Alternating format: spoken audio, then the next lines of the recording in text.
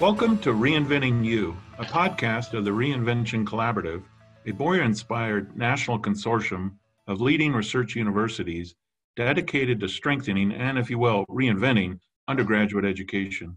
We're your hosts, Steve Dandino, Executive Director, and Liz Mock, Assistant Director, and we come to you from Colorado State University in Fort Collins, Colorado, the host of the Reinvention Collaborative. Today's guest is Dr. Colin Potts, Vice Provost for Undergraduate Education at the Georgia Institute of Technology, where Dr. Potts oversees offices and programs affecting undergraduate education, including the Center for Career Discovery and Development, the Honors Program, the Center for Academic Enrichment, Center for Academic Success, and the Center for Serve, Learn, Sustain, and where he sits on the President's Cabinet, as well as represents Georgia Tech's undergraduate academic affairs to the University System of Georgia Board of Regents, the Association of American Universities, AAU, and indeed serves as the Reinvention Collaborative President. Welcome, Colin. Hello. Welcome. Good to see you. We have an exciting topic to discuss today. Essentially, the role of the research university and the research part of the research university in thinking about undergraduate education. I think when many people think about Georgia Tech specifically, they think, all the undergraduates there are required to take calculus. And that comes up during football games. I've seen it. And they may also think of Georgia Tech's innovative partnerships with business and industry, like those computer science master's degrees that receive so much attention. And mentioning football, of course, there's the Rambling Wreck. Gotta give kudos to that. But what they don't think of, I'm pretty sure, is of an institution whose considerable faculty and staff expertise is marshaled in an effort to make Georgia Tech itself better. A university, if you will, by and for its faculty and staff and students, as well as for the larger community, society, and global partners. But with COVID, this basic setup, this traditional setup and self-understanding, this discipline and partner and funding agency, external, outward-facing orientation may be changing.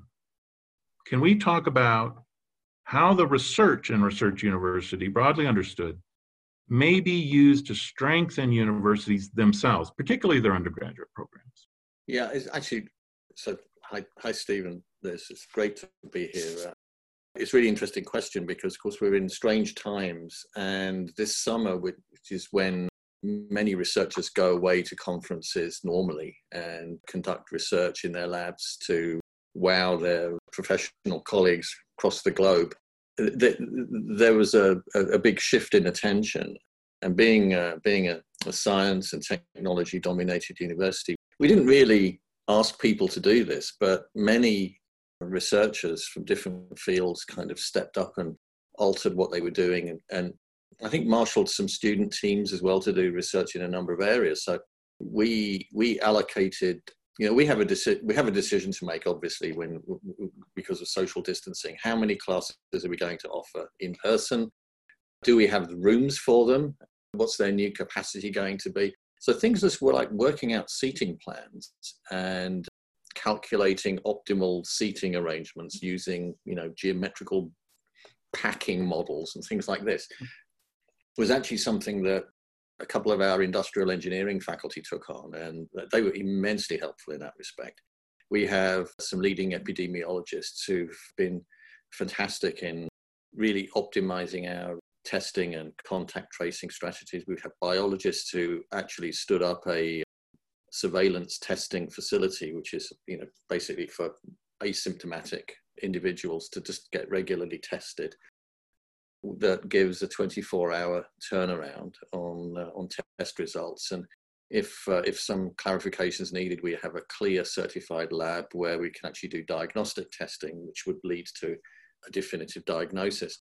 And so all of that's really been done internally by people who have that expertise. And it's really shone a light on something that I think is really important that we've been doing since before COVID. And actually, as I think and most people know, we have a new president, Angel Cabrera.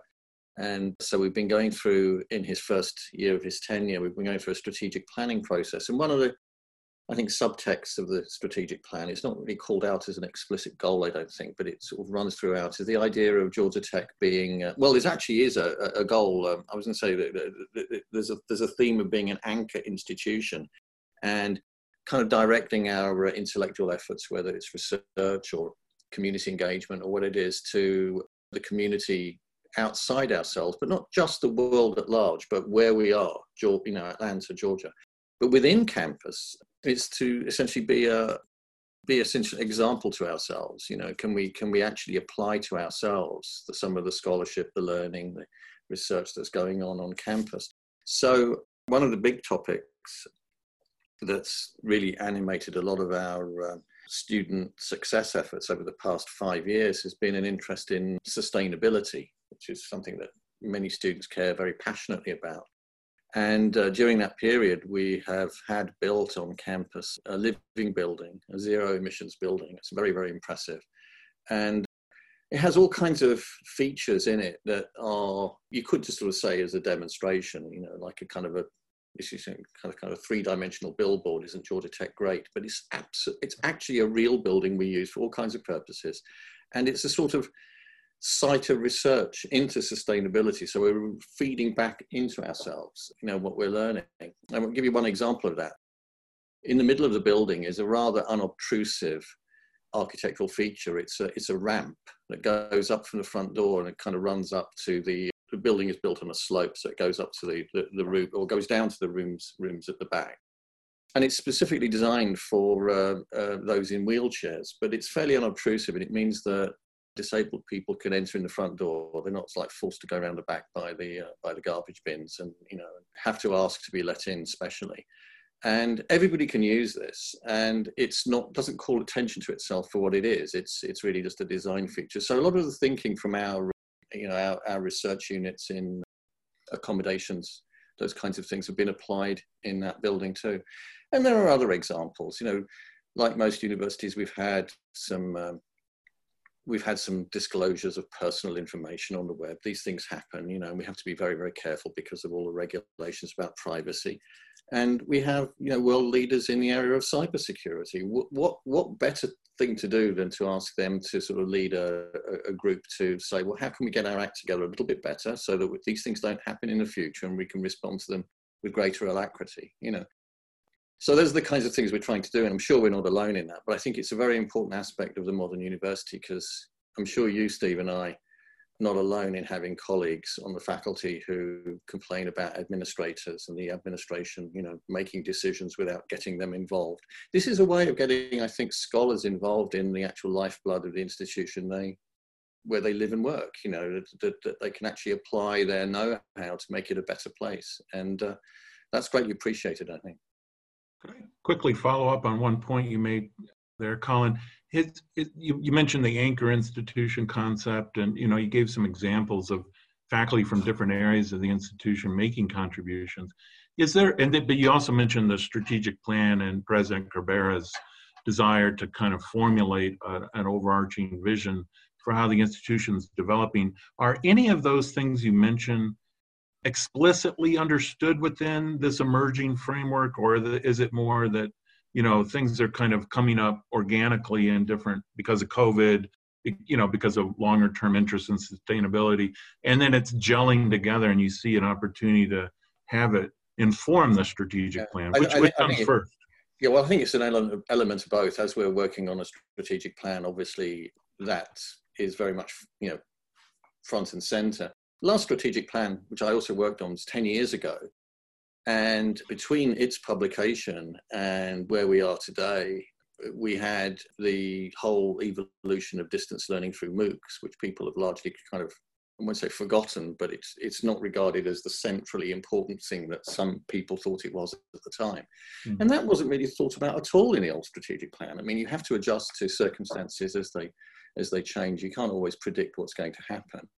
But I think the conditions for you to respond are kind of there already in the research and practices that people engage in. And we, so when we set out on our strategic plan last year, obviously we didn't know there was going to be a pandemic. And so you adjust, I think, using the values that are important to, adapt to the situation that's happening. And I'll give them some examples of how, like the biological sciences and some engineering and management areas have actually been applied to a situation we're in. I'm sure we could do a lot more on that in the future. I'll give you one example where I think improvement is necessary, and this is, I think, true in most universities. We have one of the world leading groups on human-computer interaction. And when I, as I did this morning, logged in to approve some leave requests from employees and make one myself, I kind of couldn't help but think that I was using a 1990s era internet interface, and so there's a mismatch, I think, between the expertise that exists on campus and the infrastructure sometimes that we use. But we're working on it.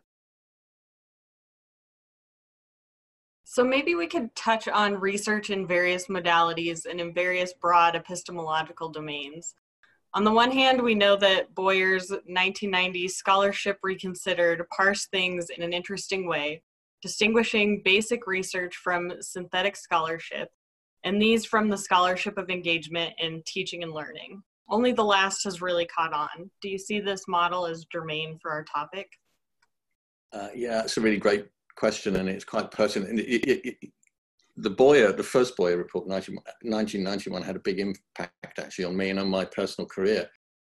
The founding dean of the College of Computing, which is where my faculty home is, Peter Freeman, I don't know whether he just had a few copies of this where he gave it to everybody, but he gave me a copy of Scholarship Reconsidered, and I was very taken because I had written a paper actually only a year before, or magazine article really, arguing that in software engineering, which was my field, we should think of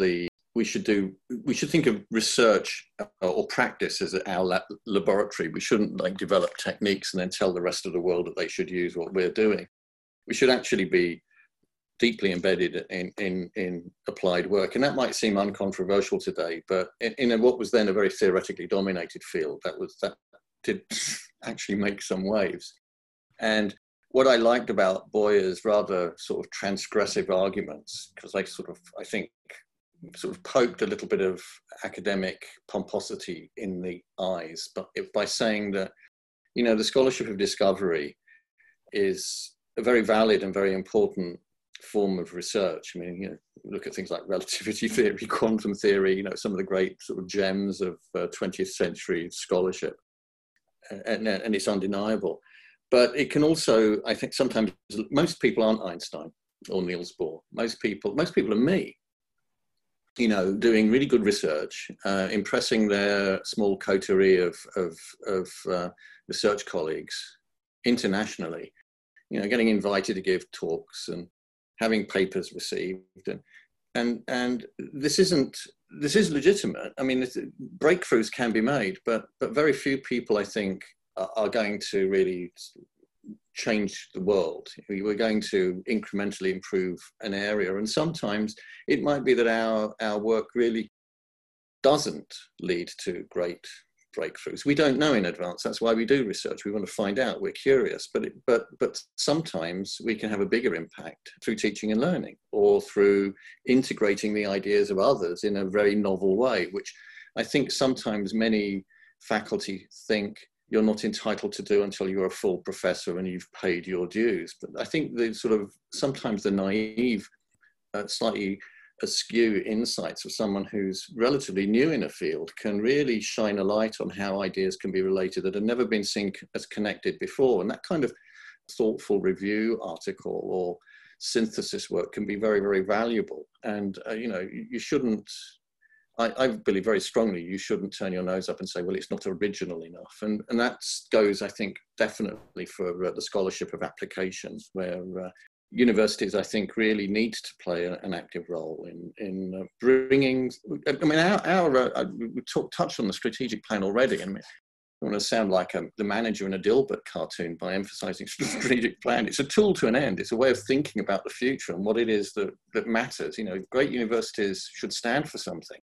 And one of the things I think that we have to stand for is that in science and technology, which is so important at Georgia Tech, and engineering, computing, has to be in the service of the human condition, somehow making lives better for people. I mean, it's not just about developing neat gadgets that we think are cool. Very few people actually believe that or say that, but I mean, really concentrating on the social benefits and the societal consequences of what we're doing, I think is really, really vital. And sometimes I think in very narrow disciplinary fields, people feel that that's for somebody else to do. That's for somebody in the humanities to do, or business, or one of those areas that deals with people. You know, but it can't be mathematized in the same way. And they do great work, and we value it, but it's not really the same kind of research that we value. And I think that that kind of stereotype really has to be confronted for what it is. So as someone who has a background in both psychology and computer science, I find myself sometimes very much straddling the boundaries between not just two fields, but two outlooks on life, about what understanding and progress and academic value really is, and it's fascinating for me. And I think it's been a privilege to have a career that accidentally did do that straddling, because it's something that I think many scholars could really, really benefit from. And students get it. And those who go on to do PhDs and become professors sometimes don't, or forget it by the time they get there. But students do understand that they want to learn things which are useful and meaningful, not necessarily things that will get them into a club.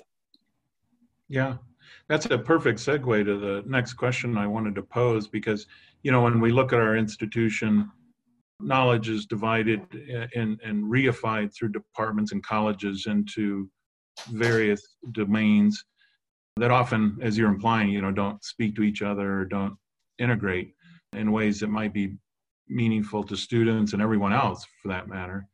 And I'm thinking here about, the classic divisions of natural science from social science, from humanities and the arts, and also all the professions and their important role at institutions. How can we think about our research university in those ways? And maybe throw in here, this might be the time to introduce the notion of interdisciplinarity. And you were just touching on, being in two different fields and what that can mean for a person or for knowledge production. And maybe even the idea of disciplinarity, where we try to move beyond discipline itself in its sort of deeper meaning of a fairly rigid, boundary-driven method of inquiry.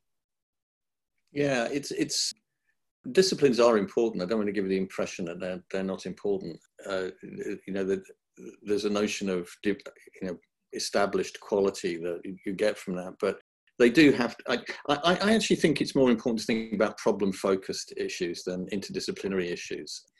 Sometimes problems don't come in neat disciplinary packages. And one of the interesting things about when I came to Georgia Tech, I somewhat took this for granted, because I had worked in a research lab for several years, MCC in Austin, Texas, which was very interdisciplinary in exactly the way that Georgia Tech was becoming at the time in the early 90s, and has definitely become. And so, for example, we have a really wonderful College of Liberal Arts, the Ivan Allen College of Liberal Arts. We don't have an English department, for example. We have a School of Literature, Media and Communication. We don't have a degree program in history or one in sociology. We have one in history and history of society and technology. And we don't have a philosophy department, but we have applied ethicists who work in environmental ethics and medical ethics and areas like that in our School of Public Policy, similarly with political scientists working on international affairs in international affairs.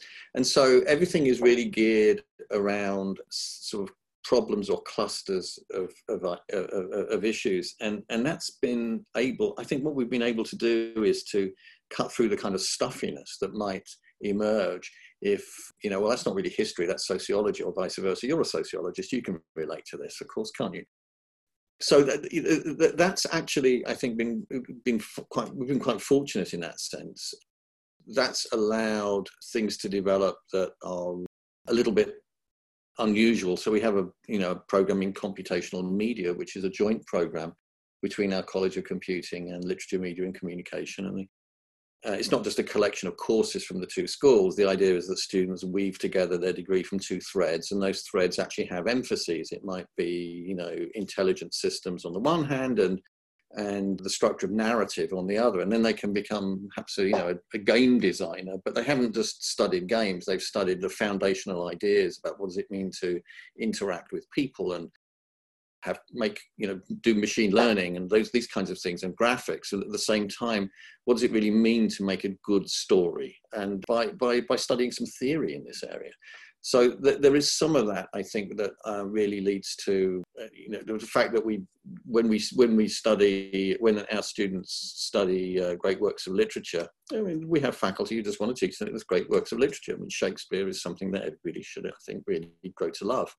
But there's a surprising connection with, science and technology and so many things. I mean, most great Victorian fiction was really, in one way or another, about the Industrial Revolution.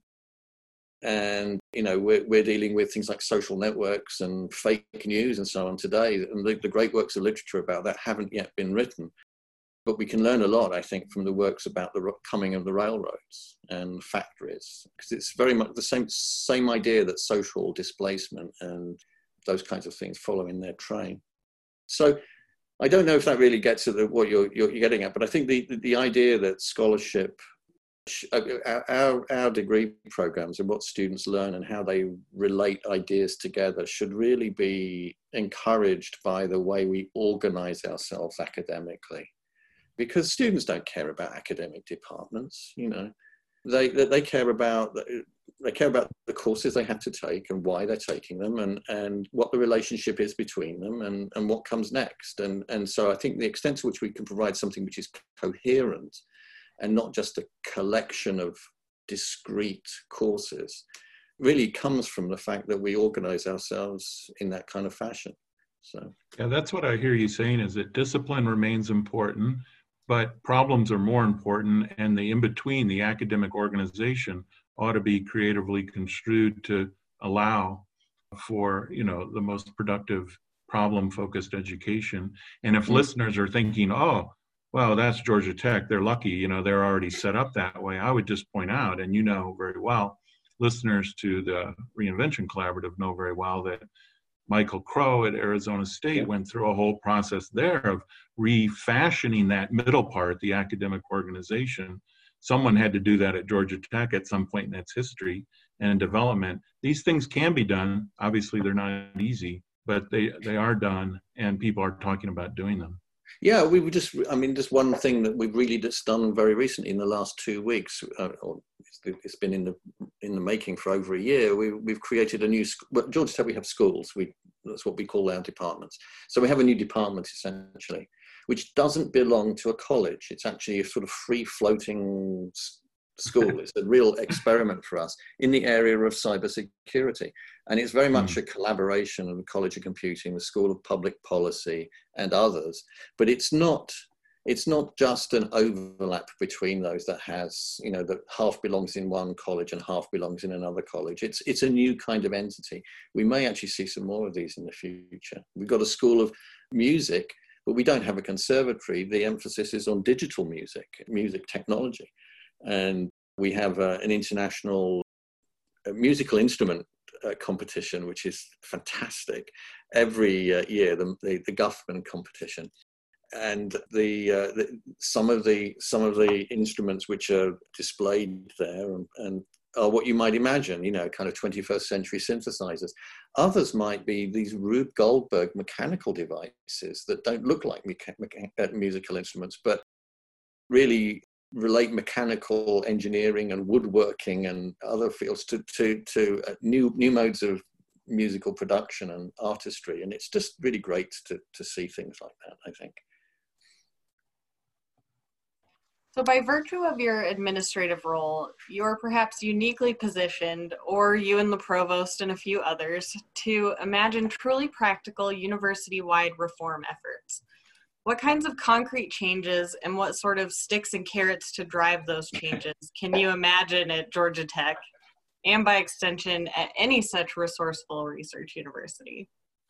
I'm laughing at the use of sticks and carrots Yeah, and in my case, it's generally kind of cajoling and gentle persuasion. I think our big problems are actually, we could teach science and technology certainly better than we do. You know, we have students who come to college who are equipped to succeed in the field, and they hit hurdles, and it's rather mystifying. That's something that we're working on. I think it's really important. So we have sort of some statewide networks with other universities where we're working with the John Gardner organization on some improvements for our gateway courses. But I really think the important area of improvement is actually not course by course, and it's not pedagogical at all. It's in terms of curricular design and coherence. And you know, does the curriculum make sense? Where are the bottlenecks? Why are students spinning their wheels? Why are some students having midlife crises at 22 saying, you know, my God, I'm in the wrong major? Why didn't they learn that earlier on? Why aren't we sort of advising students to explore? I mean, there's all sorts of questions like this. And so I think that, you know, one of the things that we're doing with the Reinvention Collaborative is the work that a colleague of mine at Georgia Tech, Shawi Abdullah, is doing in conjunction with Greg Heilemann, many people in the RC know, from the University of Arizona, on curricular analytics and really just looking at the efficiency of the curriculum. And I don't see this as a way of kind of thinking of the curriculum as like a sort of machine that we're pushing students through with minimal friction. I mean, there's an element of that, but so much as a way of shining a light on where in the curriculum are the points where students are not meeting with the success that they should have been prepared for, or are starting to lose track of the meaning of what they're doing. And you know, how could we optimize and redesign the curriculum so that students could actually explore more, perhaps do more of these sorts of electives and minors, rather than forcing them into a very linear, this course follows on from that course, which follows on from that course sort of mentality. So that's one thing I think that we can do as administrators. I have two jobs I've discovered. It took me several years to really realize this. One is that I manage a unit, like most administrators do, to provide, in my case, to provide academic services of various kinds. And Liz mentioned some of them at the very beginning. But I also have another job as an ambassador.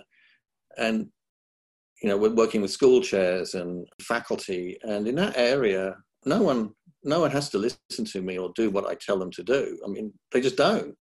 Actually, I think basically the president is probably in the same position because, you know, it's the world of the universities. We're all sort of independent players.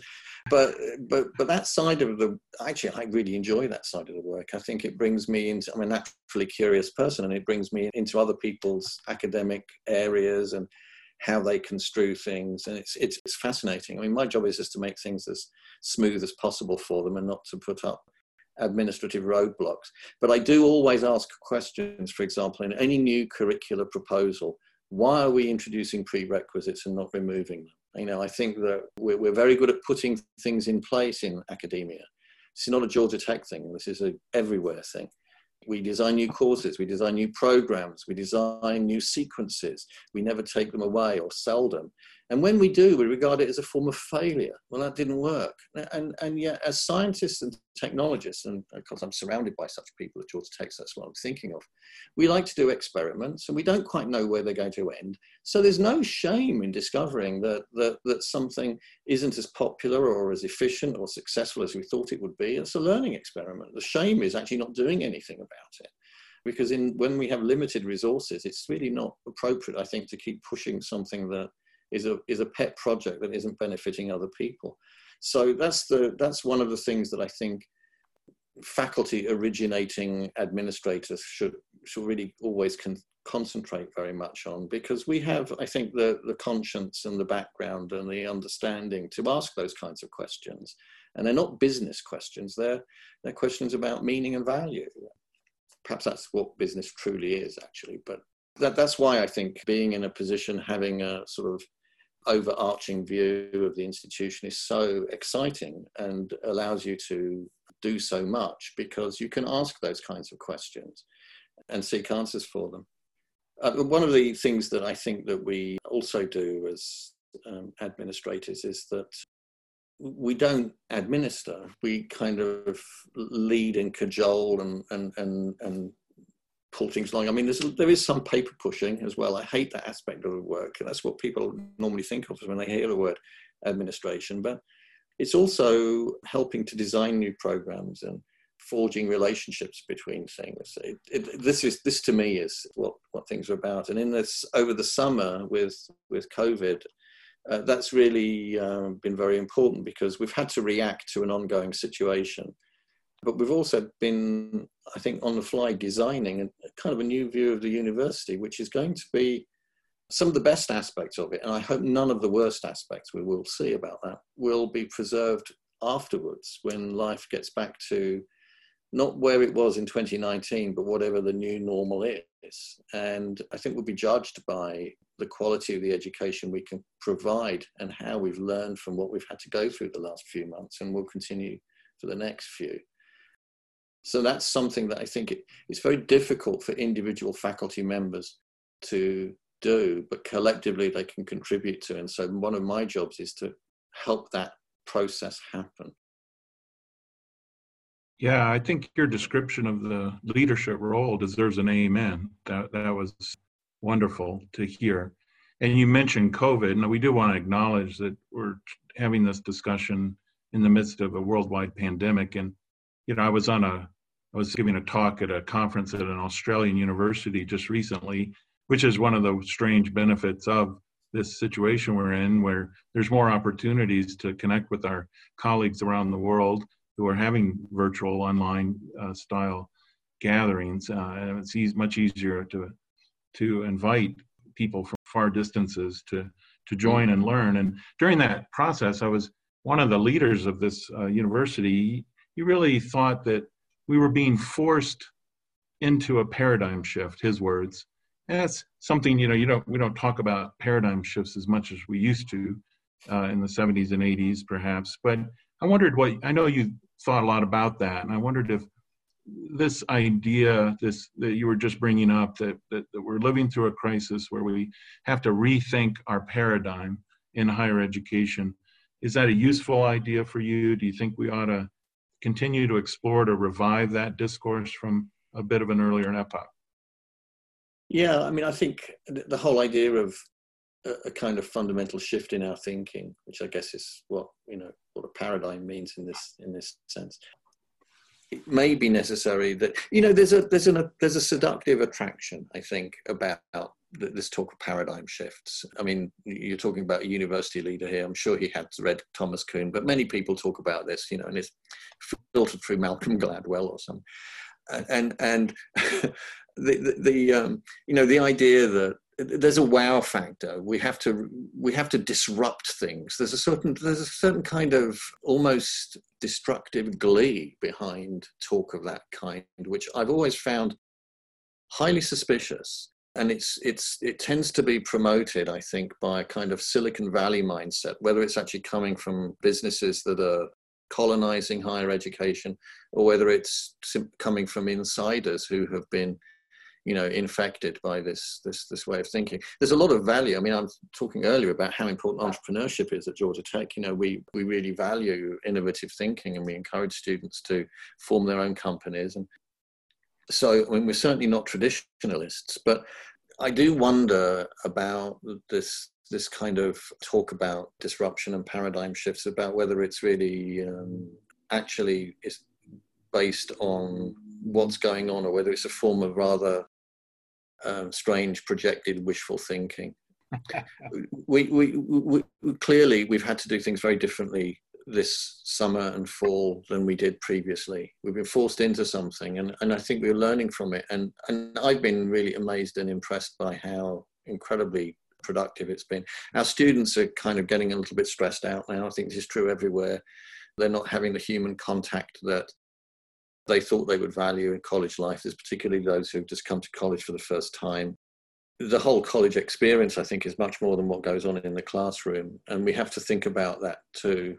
But, we're all, I think, sick and tired of looking at little kind of celebrity squares, sort of miniaturized pictures of our colleagues in their studies and bedrooms, talking to us in conference calls. And students get the same thing, I think, in their classes. But the best of what we're learning, I think, is how we can do hybrid classes in an effective way and what hybrid doesn't mean. And hybrid doesn't mean, I don't think it means dividing a class into two, half of the students staying at home, half of the students being in class, and the faculty member having to divide their attention to these small thumbnail descriptions on the screen and the real people in front of them sitting 6 feet apart from each other. You get the worst of both worlds in that kind of situation. But I think ways of managing class discussions so that blowhards don't totally dominate the discussion, which can be done much more effectively using technological mediation, various kinds of turn-taking algorithms. Really little things can make a huge difference. That's a far cry, I think, from the kind of paradigm shift that some people were talking about, certainly in the early part of the decade, where the small upstart organizations would basically become the new great universities and the middle tier of universities would go out of business, just like happens in high technology industries. I don't see much sign of that happening. But I do see a sign of lots of smaller universities really suffering with enrollment crises. Most of the members of the Reinvention Collaborative, I think, are medium to large-sized universities. They're research universities. Many of them are state universities. And I think they'll survive, and many of them will flourish because there's a social need for what they do. But I do fear for the smaller institutions that really depend on several hundred new students every year, and they depend on international students. Right. This is becoming very difficult for them. So is there anything that we've missed that you want to talk about today? Well, I wanted to mention that I said that entrepreneurship is very important. One of the things I think that research universities do, and the RC is really about research universities. What we do is research and we teach. And I think one of the things that students can experience at research universities that they can experience at other universities too, but it's less institutionalized, is they can participate in the growth and the creation of knowledge, not just the transmission of it from experts to them. And I don't mean by this just undergraduate research of a traditional notion where a student works with a faculty member in their lab or whatever, and maybe they clean the test tubes the first semester and then they write a review paper the second semester. And this is worthy and it's great, but the single investigator model in many disciplines, including the social sciences, maybe not the humanities, but certainly in science and engineering and computer science and social sciences, is really breaking down, and we're looking at multi-tiered teams, multi-institutional teams in many cases, conducting research. And what students understand by research, they just really mean learning by investigation and discovery.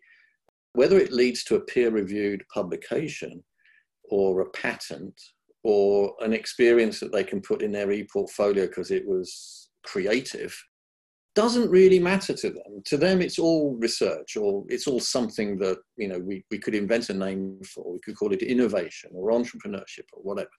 And entrepreneurship isn't just about starting your own company. It's also about thinking outside the box, designing new ways to do things. And students love to do this kind of stuff. And at Tech, we have students who are good at science. They come to high school, they come to Georgia Tech. Many of them want to study engineering, some want to study business or the liberal arts, but they all have a background in science. What they don't have a background in, ironically, is the scientific method. So they don't see science, many of them, as a mode of discovery. They see it as a really interesting field of knowledge. They don't look at innovation and entrepreneurship in that way. They understand that those are processes of discovering and inventing and doing things.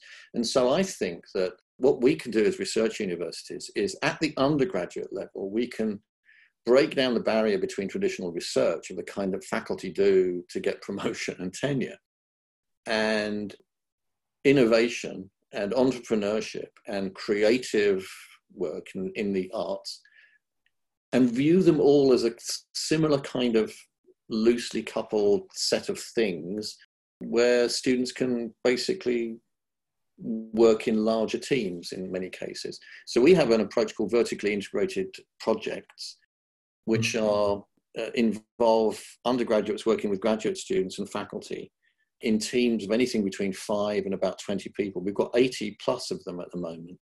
They count for academic credit. They might count for undergraduate research or special topics or whatever, but we launder the credit legally in all kinds of ways to contribute to their degrees. Students work on these generally for more than one semester, sometimes for as long as 2 years, weaving in and out of the project. And those projects go on for longer than the students' involvement in them. So they're a little bit like sort of being involved in a startup. We have a program called CreateX, which is for students who do want to start a startup. And it's a 3-course sequence, but students can hop in and out wherever they like. And they get support and mentorship about what does it really mean to create something that other people want, not just what they think is a cool idea. And that can come as a very valuable dose of cold water that really helps them, understand that sometimes the best ideas aren't the ones that really catch on.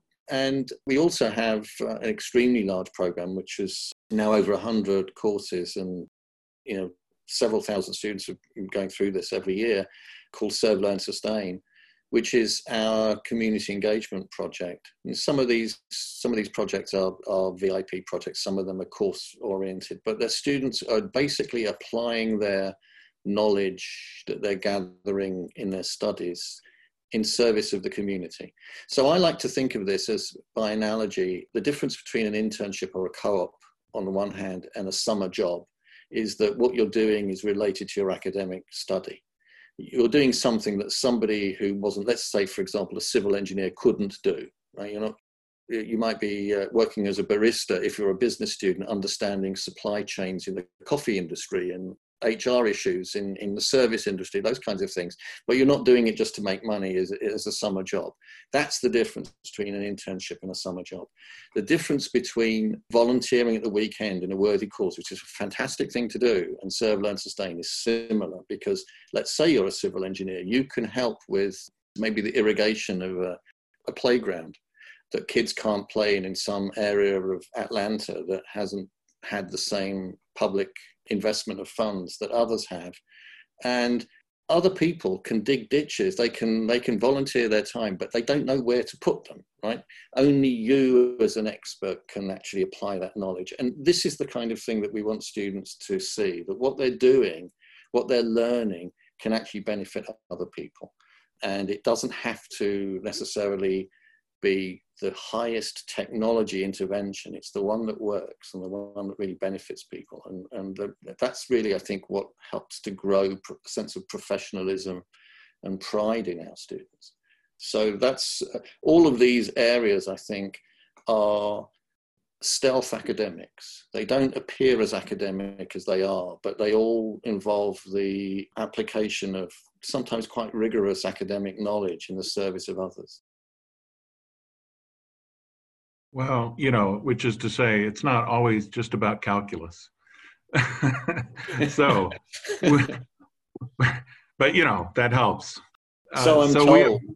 Yeah, it's still required. It's still required of everybody. Yes.